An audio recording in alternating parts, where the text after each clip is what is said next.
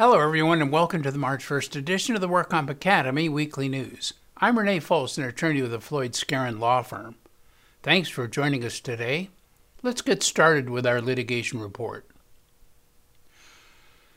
The California Supreme Court ended the common employer practice of rounding up employee time clock punches for calculating compliance with mandatory breaks and meals. Here's what happened in the case of Donahue versus AMN Services, LLC.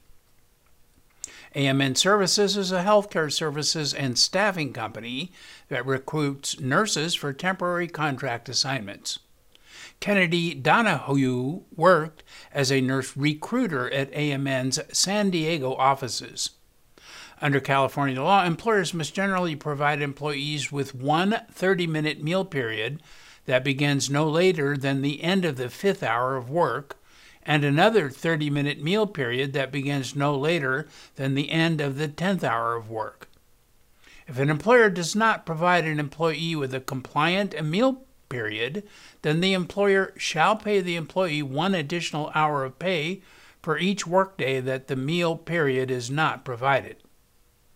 AMN used an electronic timekeeping system called Team Time to track its employees' compensable time.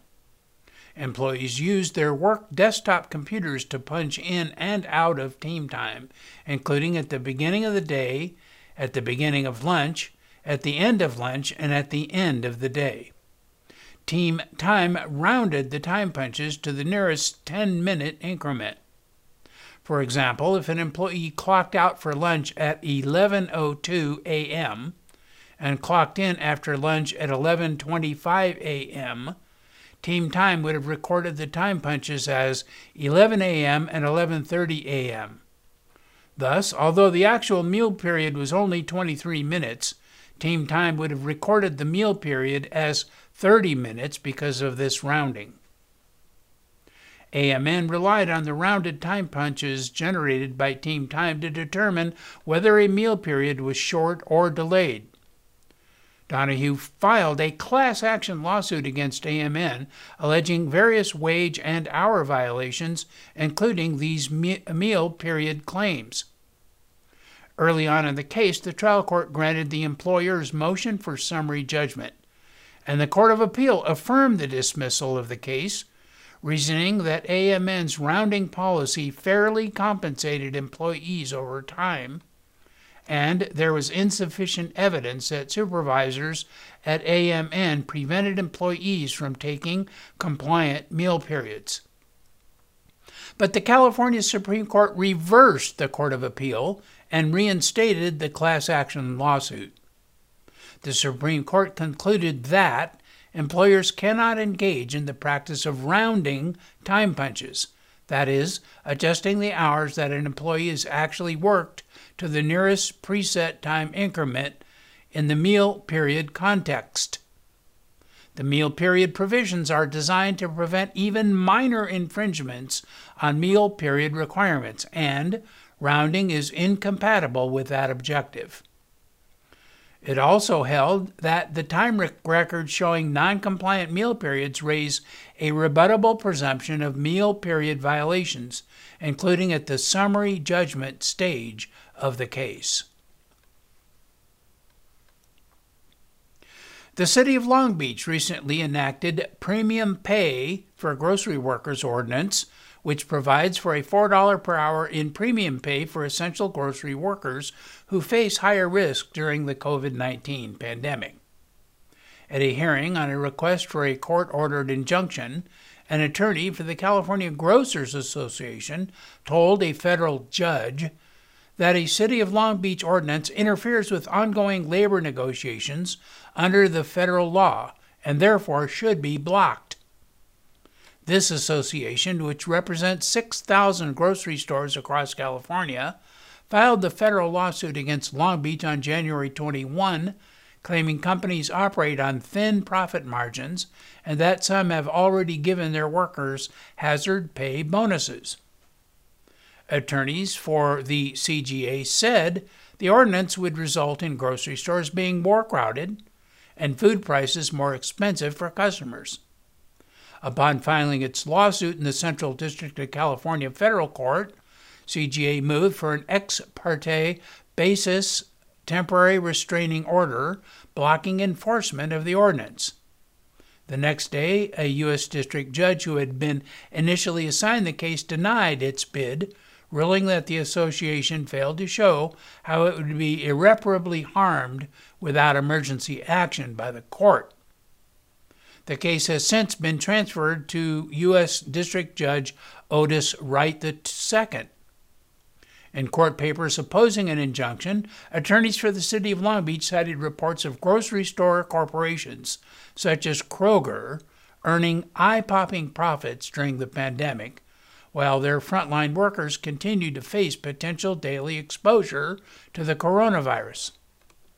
In a virtual federal court hearing, the CGA attorney argued that a preliminary injunction should be granted because the ordinance's effect on collective bargaining is preempted by the National Labor Relations Act. Judge Wright took the matter under submission and indicated a final ruling on the preliminary injunction would be issued soon.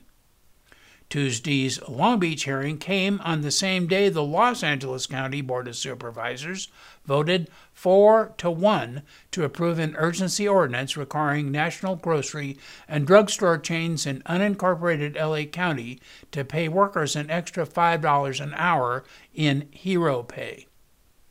The ordinance, which takes effect immediately and is enforceable for the next 120 days, cited frontline workers' higher risk of contracting COVID-19 and their ongoing labor contribution as justification for the wage increase. A California woman, 65-year-old Corby Kusiamba, sued her husband's employer because she believes he caught the coronavirus at work and then brought it home with him, ultimately infecting her as well. The couple tested positive for the virus last July, and both were hospitalized as a result. So she and her husband, Robert Kusiamba, alleged in their October lawsuit that his employer, Nevada-based Victory Woodworks, violated local and federal virus safety guidelines when it moved workers from one site to another in the San Francisco region. The company's failure to take basic precautions allegedly caused Robert to contract the virus and unknowingly bring it home and infect his wife, and both required extended hospital stays and suffer from after effects. This closely watched case was removed by the employer to the Federal District Court in Northern California on December 28. The removal was soon followed by a motion to dismiss filed on January 4, and then a hearing on that motion on February 12. Following the February 12 hearing, the federal judge ruled that the first, second, and third, and fifth causes of action, titled respectively negligence, negligence per se, negligent premises liability, and loss of consortium, were barred by the exclusive remedy provisions of California's workers' compensation statutes. The court also ruled that the couple's fourth cause of action does not meet the required threshold or standing to hold Robert's employer liable for creating a public nuisance. However, the plaintiffs were given leave to file a first amended complaint no later than March 19, 2021. A proposed class action just filed in federal court in California alleges Sun-Maid Growers of California has failed to pay proper wages and provide adequate meal and rest breaks to workers at its raisin and dried fruit processing plant. The plaintiff alleges in the 55-page complaint that the company has unilaterally and unlawfully failed to accurately calculate overtime wages to avoid paying them. Further, Sun-Maid allegedly has failed to accurately record the amount of time employees work despite being required by law to do so, and permitted work to be done off the clock without pay. More specifically, the lawsuit alleges Sun-Maid required employees to work while clocked out during what was supposed to be off-duty meal breaks. The suit claims, however, the plaintiff was from time to time interrupted by work assignments, and there were many days where the man did not even receive a partial lunch. The lawsuit also claims Sun-Maid failed to pay wages, including overtime, for every hour worked, such that employees were, in aggregate, underpaid wages due to the defendant's pattern and practice of unevenly rounding their hours worked. Interestingly, the case also alleges Sun-Maid failed to reimburse workers for business expenses, in particular for the required use of their personal cell phones for work purposes. Sun-Maid has not yet entered an appearance in the federal case and has not filed any responsive documents. And now our crime report. Back in 2002, Ruben Martinez and his son Alex Martinez opened a medical clinic in Calexico. Then in 2009, a chiropractor, Dr. Stephen Rigler, moved his practice into that clinic and examined patients who were receiving workers' compensation benefits and who were referred to him by Ruben and Alex. Dr. Rigler did not pay rent or utilities or contribute to the salaries of the clinic staff. In exchange, Rigler permitted Ruben and Alex to determine the providers to whom Dr. Rigler's patients would be referred for ancillary medical services. These ancillary service providers compensated Ruben and Alex kickbacks for the referrals, and Ruben and Alex split the referral fees evenly. Now, in 2010, enter Gonzalo Ernesto Paredes, who was the office manager for an entity called Advanced Radiology in Beverly Hills, owned by Dr. Ronald Grust. Ruben Martinez entered into an agreement with Paredes on behalf of Dr. Grust, through which Advanced Radiology would pay Ruben another referral fee for patients referred to Advanced Radiology for magnetic resonance imaging scans. Paredes and Grust were charged and tried in federal criminal court for these crimes in 2017. Dr. Grust was found guilty on all 42 counts that went to the jury. The jury hung on the counts against Paredes, his office assistant. Thus, the federal case against Paredes was subsequently dismissed by the government, without prejudice, pending his trial on state charges. Then a jury in the state court trial found Paredes guilty of 35 counts of offering or delivering compensation for workers' compensation patient referrals, and 16 counts of concealing an event affecting an insurance claim. The trial court sentenced Paredes to an aggregate term of 5 years in prison. Now the case is on appeal. On appeal, Paredes claims that the prosecutor committed misconduct during his examination of one of the witnesses and during closing arguments by suggesting the existence of facts not in evidence, and he had other claims about the evidence in his trial. But the Court of Appeal affirmed his conviction in the unpublished case of People v. Gonzalo Ernesto Paredes. The appellate court rejected his arguments one by one and concluded that there was substantial evidence supporting his conviction. 2 California residents were sentenced for defrauding Affordable Care Act programs in at least 12 states for more than $27 million. 63-year-old Jeffrey White was sentenced to 36 months of imprisonment and 3 years of supervised release, and his son, 35-year-old Nicholas White, was sentenced to 13 months of imprisonment and 3 years of supervised release. Both of them reside in Twin Peaks, California, which is up by Lake Arrowhead. The two conspired to defraud healthcare plans operating under the Affordable Care Act by fraudulently enrolling individuals in ACA plans in states where the individuals did not live. The Whites did this by creating phony residential leases using fictitious landlords in various states.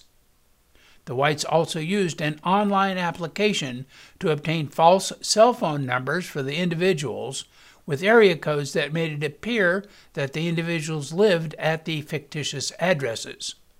And they also provided false cell phone numbers to the ACA plans. If anyone at the ACA plan called the false local number, the call would ring through to a phone controlled by the Whites. In order to enroll the individuals in an ACA plan, the Whites paid the insurance premiums for the individuals and also paid to have the individuals transported to California, where the individuals were placed in expensive residential substance abuse treatment programs. The treatment programs then billed the ACA plans for thousands of dollars of treatment each week, including claims for expensive laboratory tests such as blood and urine toxicology screenings. The treatment programs paid the Whites thousands of dollars in kickbacks for each referral, and some programs arranged for the Whites to receive a percentage of the money the treatment programs received from the ACA health insurance plans. In order to maximize their proceeds from the fraud scheme, the Whites enrolled the individuals in ACA plans in states that paid the highest amount for substance abuse treatment, even though the individuals did not live in those states. Their scheme resulted in more than $27 million in losses to ACA plans across the country, including California. 63-year-old Felipe Suarez Barocio, who lives in Atwater and who is the owner of Agriculture Services, Inc., and his daughter, 34-year-old Angelita Barocio of Merced, were each sentenced to 10 years after pleading no contest to 6 felony counts of insurance fraud. They will both serve 6 years in custody and 4 years on mandatory supervision. They have also been ordered to pay more than $2.5 million in restitution, which is the amount of workers' compensation insurance premium they avoided paying over the 5 years. Barocio and his daughter underreported an employee payroll by $11 million in order to fraudulently reduce the business's premium for workers' comp coverage. The state fund filed a suspected fraudulent claim with the California Department of Insurance, alleging potential insurance fraud. Then an investigation revealed that Barocio and his daughter, who worked as the office manager, provided the state fund with fabricated quarterly employee payroll reports. The department discovered $11 million in missing payroll when they compared the quarterly report submitted to the state fund to the quarterly report submitted to the Employment Development Department. The Merced County District Attorney's Office prosecuted this case. 33-year-old Stephanie Mirando, who lives in West Covina, was arraigned on multiple counts of grand theft and insurance fraud after allegedly making misrepresentations following a COVID-19 diagnosis in an attempt to collect over $33,000 in workers' comp benefits. An investigation began after receiving a claim of suspected fraud from Mirando's employer, the Baldwin Park Unified School District. Miranda was reportedly exposed to COVID-19 while in the workplace and subsequently filed a workers' comp claim. She told her employer that she self-quarantined from July until August and reported she only left her house twice to buy medicine for her mother and sister, who were also diagnosed with COVID-19. Miranda reported her symptoms related to the COVID-19 diagnosis were so severe she was unable to work. The investigation, however, found that during the time Miranda claimed she was self-quarantining, she was seen shopping at multiple stores for several hours a day and interacting with people from outside her immediate household without a face mask. Further, investigators uncovered that Miranda traveled to Lake Havasu with people who live outside her household just 2 days after she reported she was still experiencing symptoms to the doctor overseeing her claim. The Los Angeles County District Attorney's Office is prosecuting this case. And in regulatory news, the DWC has posted the 2019 Ethics Advisory Committee's annual report on its website. This committee is independent from the DWC, and it is charged with reviewing and monitoring complaints of misconduct filed against workers' compensation administrative law judges.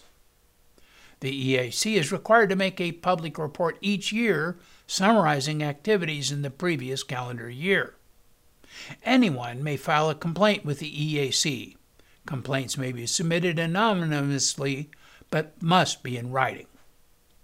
Of the 27 new complaints received in 2019, the committee considered 24 and resolved 21. 2 resulted in findings of judicial misconduct. In one of those cases, a defense attorney complained that for some time the attorneys at the firm have been under the impression that a judge acted with bias, often prejudicing claims, and has exhibited behavior that they would classify as bullying of defendants. Then, in the specific case reported by this attorney, the judge was belligerent and threatening and would not allow the attorney to speak, rebut, refute, or explain anything in violation of Labor Code 5311. Based upon its review of the investigation, the EAC found ethical violations, including ex parte communications, prejudging the case, and a violation of Canon 3B4 for failing to be patient, dignified, and courteous. And in another case, a lien representative complained that over 43 lien hearings have been held without a final order for a 75-year-old doctor's lien. The complainant claimed that since 2011, 30 hearings have been held before the judge, who has deliberately delayed final adjudication of the lien. Among other claims, the lien claimant reported that rude and punitive approaches to hearings is a representative of the judge's treatment of the complainant in all hearings. The judge forced the parties to stay until the lunch hour or the end of the day to receive a disposition unless the disposition was settlement, an unopposed continuance, or an order taking the case off calendar. The EAC found a violation of Canon 3B4 for failing to be patient, dignified, and courteous. The National Council on Compensation Insurance reports that while it obviously represented challenges, 2020 is looking to be like it not has been such a bad year for workers' compensation insurers and insureds after all. Insurers took in less premium, but they paid fewer claims. They managed to achieve one of the lowest combined ratios in history. And an increasing number of workers were able to be treated by way of telemedicine, meaning they did not have to travel. Injured workers, including COVID claimants, appear to have received their medical care without much delay, and the vast majority of COVID-19 claimants needed only limited treatment. On the downside, 2020 may have seen a return of opioid overprescribing. The NCCI looked at results through the third quarter of 2020 and extended those through the end of the year. It concluded that workers' compensation loss costs have been on a downward trend for years, and expense ratios have been climbing. The percentage of COVID-19 claims among all workers' compensation paid claims has varied greatly among states and occupations, and as has the decrease in non-COVID claims. At least 17 states have passed laws or issued orders that expanded access to workers' comp benefits for employees who contract COVID-19, and many of those directives are creating new exposure for only a sliver of the workforce. Although the nation's focus may have shifted to the coronavirus pandemic, the opioid crisis has not only remains a challenge, but also may have worsened due to COVID. Written premium for the full calendar year of 2020 is expected to be the lowest since 2012. The NCCI figures are calendar year and do not reflect the full costs of treating COVID-19, or other health conditions with long-term effects. Overall, for 2020, NCCI projects an 8% decline in premium to $38.6 billion nationwide, the lowest since 2014. That is accompanied by a 7.6% decline in losses and a favorable 86% calendar year combined ratio. Worker claims due to the COVID-19 have ranged from no symptoms to critical care hospitalization and, unfortunately, fatalities in some cases. But the overall COVID-19 claims picture is by no means dire. The larger majority of the cases are small and have only required the injured worker to miss work and quarantine or recover at home. So that is all of our news and events for this week. Please check our website daily for news updates, past editions of our news, and much, much more.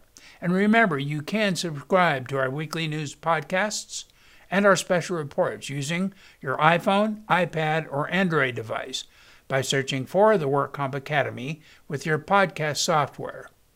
And we also publish our daily news, podcast, and other utilities on our free WorkCompApps.com smartphone app. Again, I'm Renee Foles with Floyd Skeren, Mnookin, and Langevin. Thanks for joining us today.